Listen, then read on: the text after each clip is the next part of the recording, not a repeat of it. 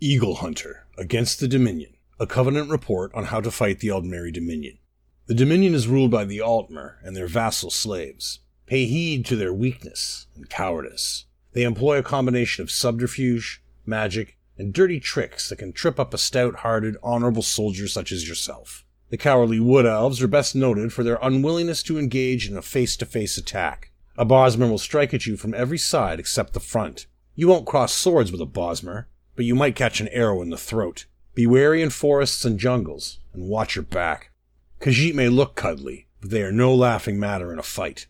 Don't expect duels to end if you can disarm them. They possess razor-sharp claws that can puncture light and leather armors, and it's said that their tails can be used as crude third hands, wielding daggers and throwing knives with deadly accuracy. Then there are the High Elves themselves. Although the haughty Altmer are often undone by their own arrogance, in a fight, their considerable reach can pose a problem. Close the gap between you and your target. Make their height a liability. Strike low and bring them to the ground. With a little study, a stout-hearted Covenant soldier such as yourself will be able to easily cleave through dozens of pathetic Dominion conscripts.